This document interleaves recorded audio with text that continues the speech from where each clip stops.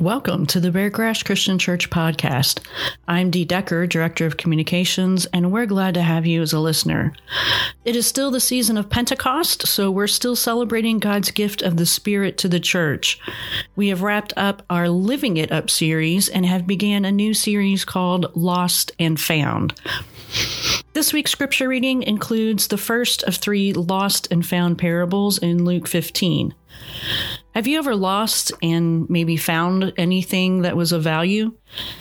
As we begin to consider these parables, the timing is interesting. Think about what the countless number of people lost during the recent hurricane.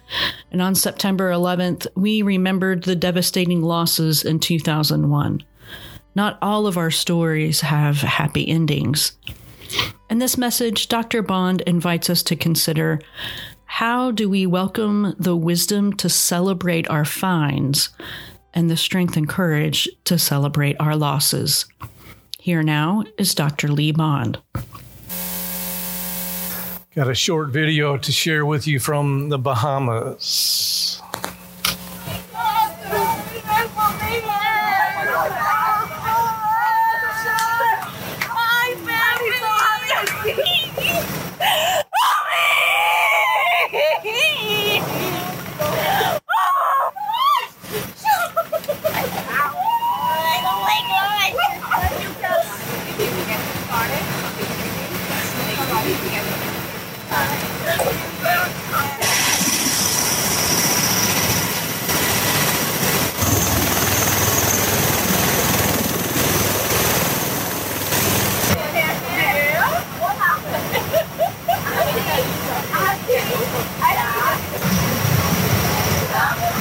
Everybody from 1 to 90 say that as long as they've been on this earth, they have never seen anything like that. You can't imagine.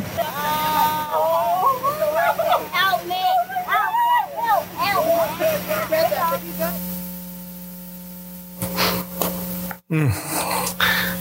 The video powerfully portrays the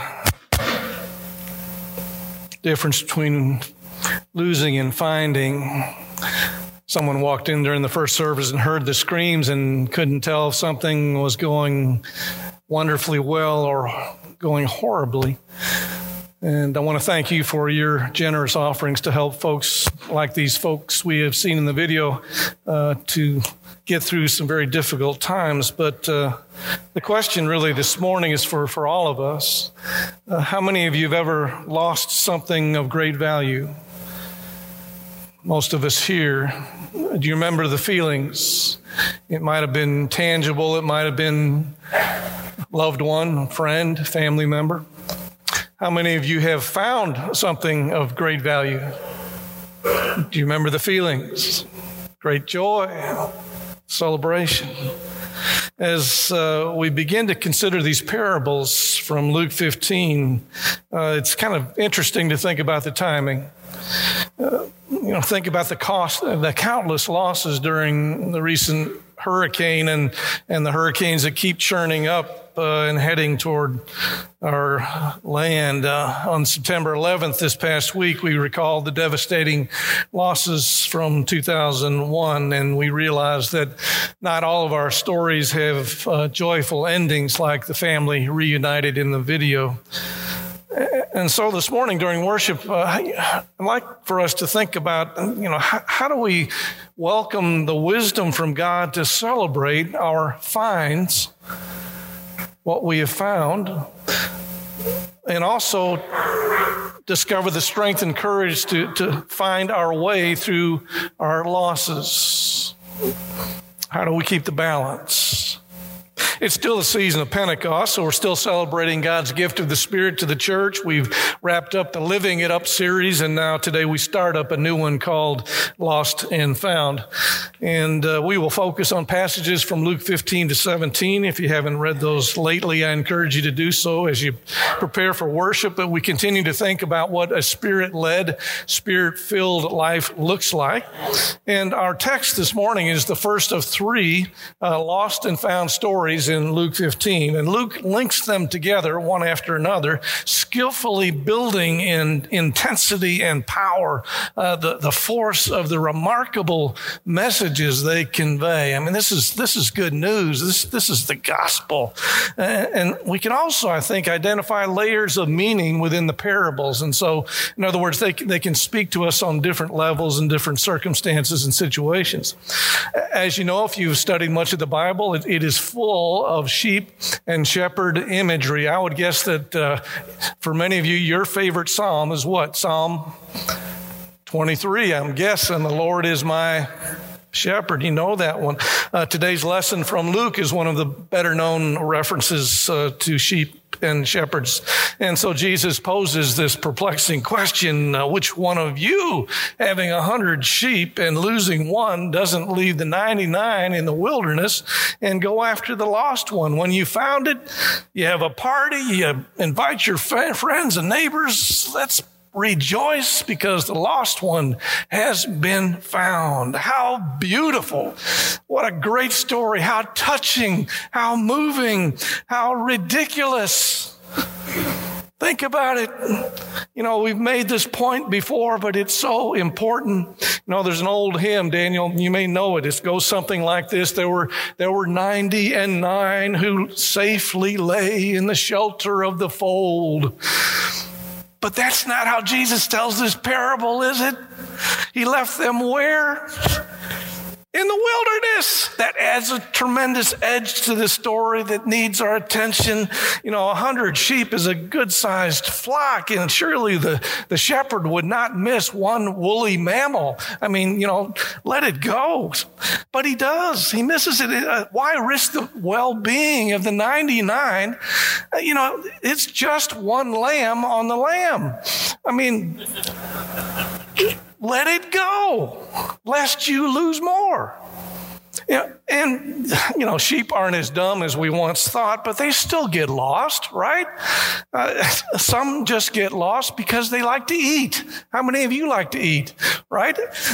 You know, sometimes sheep just nibble their way to, and all of a sudden, how'd I get here? You know, they just eat their way to being lost. Now, it sounds silly, but some of us exhibit the same kind of behavior, right?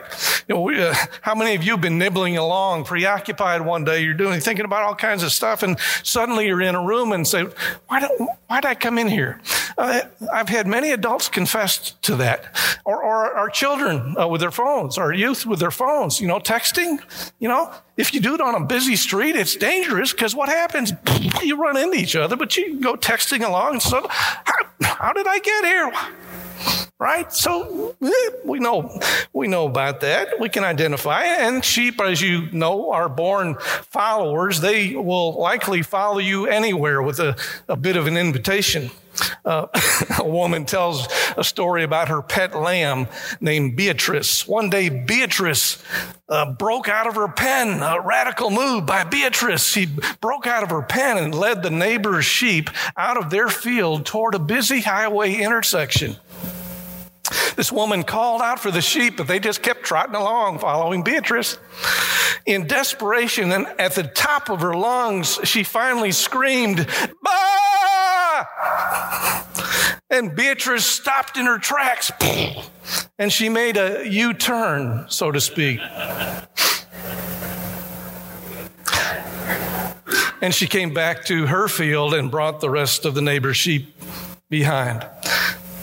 A new teacher from Dallas took a position in a rural Texas town. She asked her first graders, if you have 12 sheep in a field and one jumps over the fence, how many would you have left? And one little boy raised his hand and said, none. And the teacher said, I'm not sure you know arithmetic. And he said, no, ma'am, but I do know sheep. Sheep will follow you anywhere, even... And to use a phrase from Handel's Messiah, we like sheep go astray. We go astray. We get lost as well. And it is possible that people do more dumb things than sheep.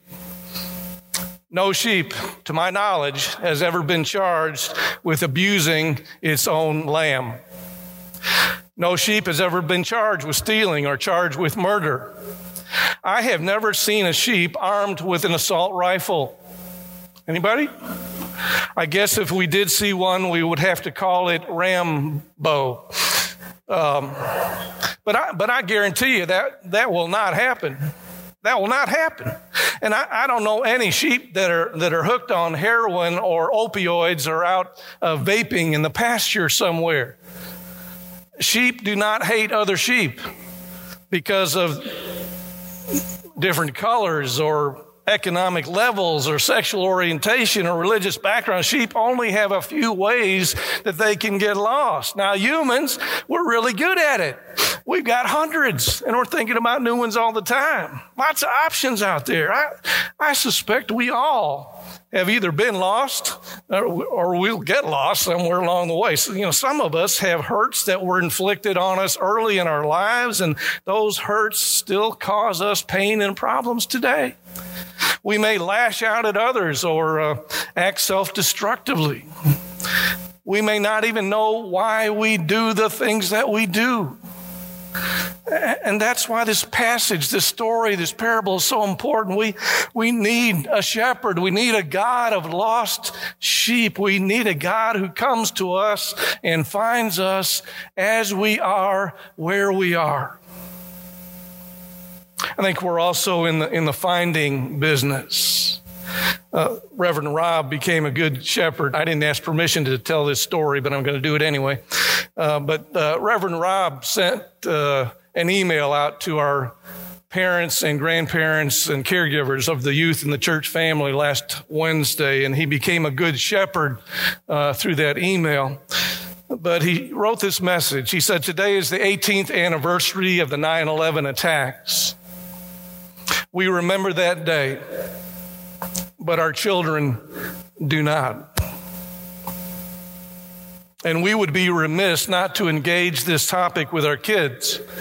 They have no context for how the world changed on that day. They have never known a time when you could walk someone all the way to the departure gate in the airport. Iraq and Afghanistan have always been war zones to them. And Rob said, this is a tough one for me. They have never known a time when our country was not actively fighting a war. So talk with them about what you remember before the attacks and during and what you were thinking and all that was happening, and share your hopes. Share your hopes for peace and listen to theirs and pray. Pray for first responders. Pray for the troops. Pray for victims and pray for the world at large." And Rob closed the email with a prayer. May we all someday learn to live together in peace. Good and powerful words from a good shepherd. That day rocked our world. And I would guess that most of you who were around when it happened still remember where you are, what you were doing, what you were thinking, how you responded. That day rocked our world, but it also helped us to rise up and respond, to say, this is not right. And there are ways that we can help. And someone said, every human being has a basic instinct. We are hardwired by God to help each other out. And, if a hiker gets lost in the mountains, people will search. If an accident happens, people will line up to donate blood. If an earthquake, a hurricane, or tornado levels a city, people all over the world will send emergency supplies and assistance. This is so fundamentally human. You can find it in every culture, in every country around the world. He says, yes, there's some who don't care, but they are massively outnumbered by the people who do care and who find ways to help.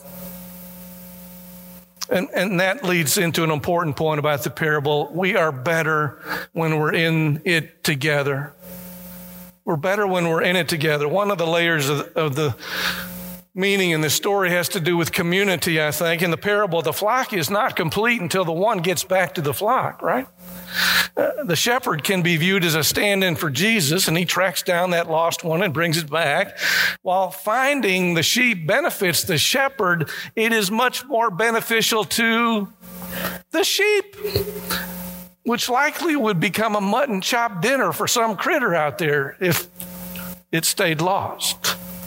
The lost sheep represents people, and so there are many human applications here, yet the only one Jesus seems to focus on is that the return of the sheep to the flock qualifies as repentance, which just means turning your life around and getting back to where you need to be. And maybe that's the point of the parable. Maybe the main reason for being a part of a faith community like this one is it's because it is where God wants us to be. Yes, shepherds do go out after the strays, but most of the good work shepherds do are with the sheep while they're in the midst of the flock.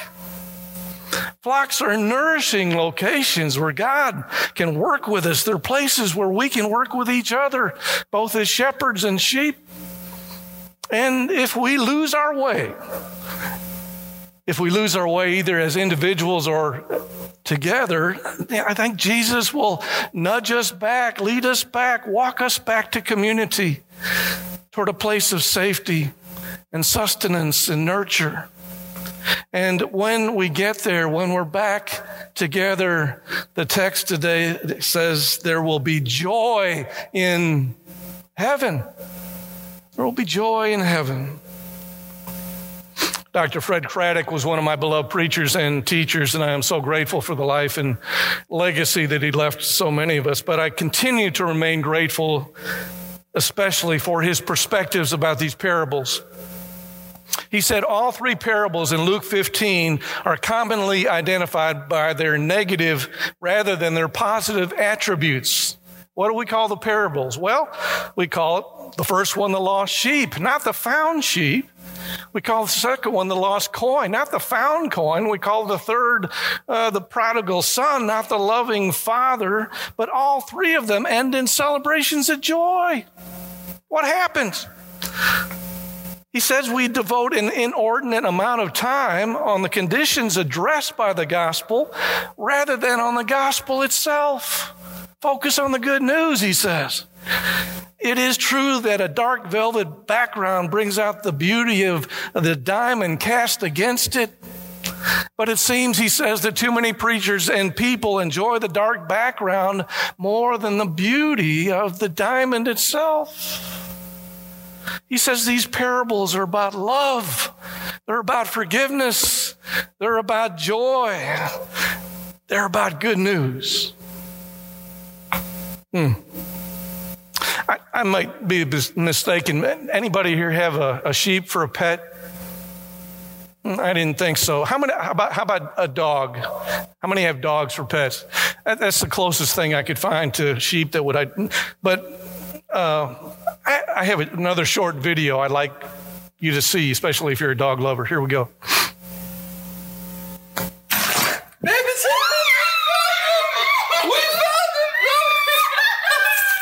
We found him! It's him! Oh, it was him, babe! Oh, it was him! We found him! You have to tell the lady! Did you tell her? Yeah. Who? We owe her We'll give it to her. We'll give it to her. God! We found him, Zoe! It's him! We found him! Are you hungry? Oh my God! Oh my God, I gotta go to Publix. We found him! Oh my God! Did he come straight to you? Yeah, he did. He did. Give me a body. Oh. You hungry? He's so hungry. If we can get that excited about a reunion with a dog or a reunion with a you, how much more? How much more for a child of God? We hope you have enjoyed this message from Dr. Bond, the first of our Lost and Found series. In upcoming sermons, Dr. Bond will be examining finding our priorities, our way home, our faith, and finding gratitude. We will also have some exciting bonus episodes coming up in the coming weeks. To go along with our Lost and Found theme, I talk Finding the Enneagram and God with Nina Maples. Nina is a certified Enneagram instructor, spiritual director, and retired minister. You won't want to miss our conversation about how the Enneagram has led her back to a deeper understanding of God and others, and a path to finding her true self. Also, I have a conversation with Reverend Tracy Simmons and Reverend Marsha Mays Burton about their experiences as Black women in the church and the world. You may remember me mentioning them in the episode with Rob Schrader about race and privilege. Tracy and Marsha reached out to me after that episode and asked if they could give their perspective. This is an honest, raw, and revealing conversation that I think you won't want to miss. I also sit down with our ministers of Beargrass to talk about church, what it is, why it is, and what it needs to be effective in the 21st century. We are really excited about the interest in our podcast. We have listeners from over 17 states and 2 countries. Thanks for your support. If you like what we're doing, be sure to tell your friends and family. And if you have a show idea, have some feedback on how we're doing, or just want to grab some coffee, feel free to reach out to me at d@beargrass.org. Be sure to follow us on Facebook and Instagram, and check out our website at www.beargrass.org to find out all the great things happening in the life of our community. We would love to see you around the table at one of our weekend worship services. Until next time, peace.